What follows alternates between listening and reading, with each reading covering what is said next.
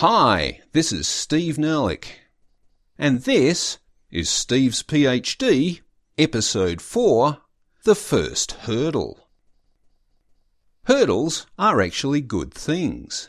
They're not barriers, but place markers that a race organiser has helpfully put in your path to let you know where you have to jump and how high you have to jump if you want to continue the race. Of course, I am using an analogy here, where the race is my PhD, the race organiser is my supervisor, and the first hurdle is the Thesis Proposal Review, or TPR. A TPR is a sort of scary end-of-year exam kind of thing, requiring you to deliver a 20-minute verbal presentation followed by a 20-minute a question and answer session to see if you've got your story straight. If you do okay at your TPR, you get to carry on with your PhD. If you don't do okay, this trapdoor springs open beneath your feet and, okay, kidding, but if you don't do okay at your TPR, there is a bit of throat clearing and foot shuffling until someone draws you aside to, discuss your options. In any case, you can probably appreciate that for a PhD student, there is a tiny bit of stress associated with a TPR. By this stage in the game, you have already told your family, your work colleagues, and perhaps unwisely, you might even have told over 600 podcast listeners that you are doing a PhD. Having raised all this expectation, suddenly you are now rounding the curve and approaching the first hurdle. But look, if universities didn't impose these nightmarish assessment procedures on you, this is a race you would never finish. The most concrete thing that you ever really do in a PhD is to enrol in it. After that, it's a structureless meandering wander through the academic undergrowth. There's no course material. Indeed, there's no course.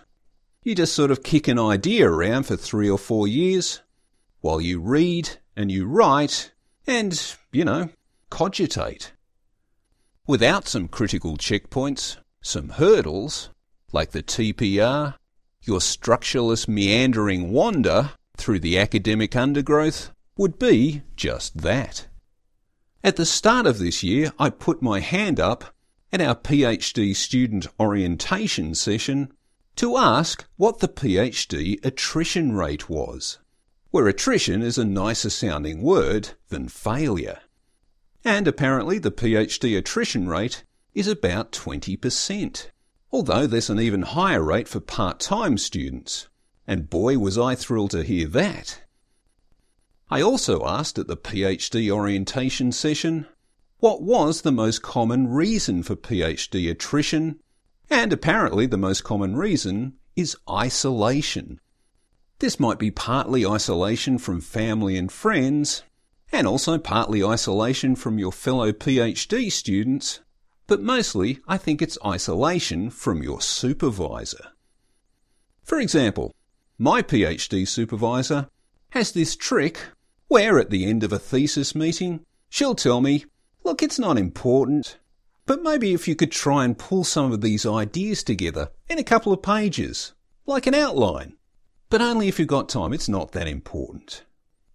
So, of course, I turn up to the next meeting with this fully referenced Magna Carta, topped by a 1-paragraph abstract, and tailed by a strategic plan that sets out all the next steps required to meet my key objectives.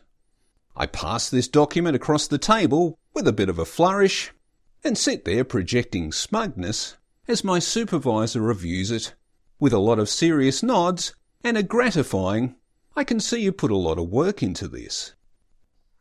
Of course, after nearly a year now, I have come to realise that all her PhD students probably deliver work of a similar quality, all of us having succumbed to the challenge inherent in the statement, it's not important if you can't manage it. These academics know how to push your buttons. And holy crap, I've suddenly realised that my freaking TPR is only 4 weeks away, so I'm going to pick up this dialogue again on the other side. 4 weeks later. Oh, well, that wasn't so bad. And what do you know, we landed the Curiosity Mars rover, and what a shame about Neil Armstrong. As it happened, on the day of the thesis proposal review, the TPR, I wasn't the only first-year Australian National University PhD student presenting their TPR, and my supervisor had set the scene by telling me, "Well, I know you'll give a polished performance." What? How come I have to deliver a polished performance while everyone else just gets to muddle through? How is that fair? Only later did it occur to me that she'd probably said exactly the same thing to everyone else.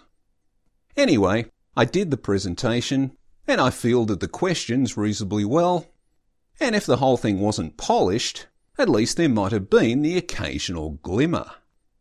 And here's the sales pitch that I hit them with.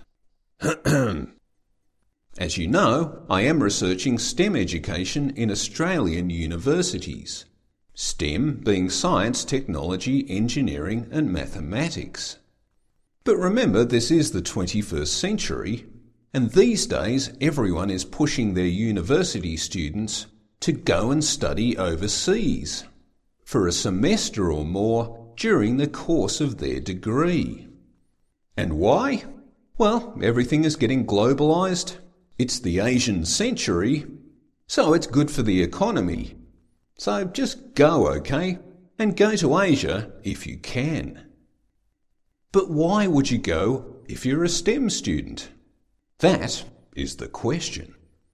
When you look at the literature promoting study abroad, most of it just says our students need to learn intercultural competency, which sounds like something you could do just as well as a tourist. Ordering food, catching public transport, and making friends teaches you intercultural competency. So, as I have outlined in previous episodes, I'm not trying to encourage more people to study science, but to tell the story of what happens after they do. So, in a similar way, I'm not interested in encouraging STEM students to study overseas. I just want to know what happens when they do. Do they get better jobs than the STEM students who don't go? Can someone be a better scientist or an engineer if they can speak Mandarin or catch a train from the middle of Tokyo? And is it possible you actually learn something different about science or engineering or innovation in a way that has nothing to do with intercultural competency, but everything to do with curriculum and pedagogy, which is teaching style, sort of? Ask me all these questions in 3 years and I reckon I'll be able to answer them. As well as delivering my presentation and fielding the questions, I also submitted a 5,000-word thesis outline because that's also part of the TPR assessment process. 5,000 words being about 20 pages of guff on what you are going to do for your PhD, how you are going to do it, and what the point of doing it actually is. And with that now behind me, there really is a feeling of having my academic training wheels on. One of the next things I'm going to do is send off part of that 5,000-word document to a journal, hoping that they might publish it. I mean, it's got references and stuff, and I have read the darn thing about 30 times over, making amendments each time in the various bars, cafes and restaurants that punctuate the bohemian lifestyle of an astronomy podcasting mature-age part-time PhD student. Another thing I'm going to do is submit an application to the Human Research Ethics Committee so I can get out there and start interviewing students and graduates and their employers. And somewhere between Curiosity landing and Neil Armstrong passing on, I really did deliver a public lecture at one of Australia's top universities, and I really think I did convince most of the audience that there are things out there that we don't really understand. There are reasons why the future of mankind might benefit from us understanding those things better, and I gave them an outline of how I propose we go about developing that understanding. And they bought it. And so, with this first hurdle jumped, I remain Steve Nerlich, PhD candidate.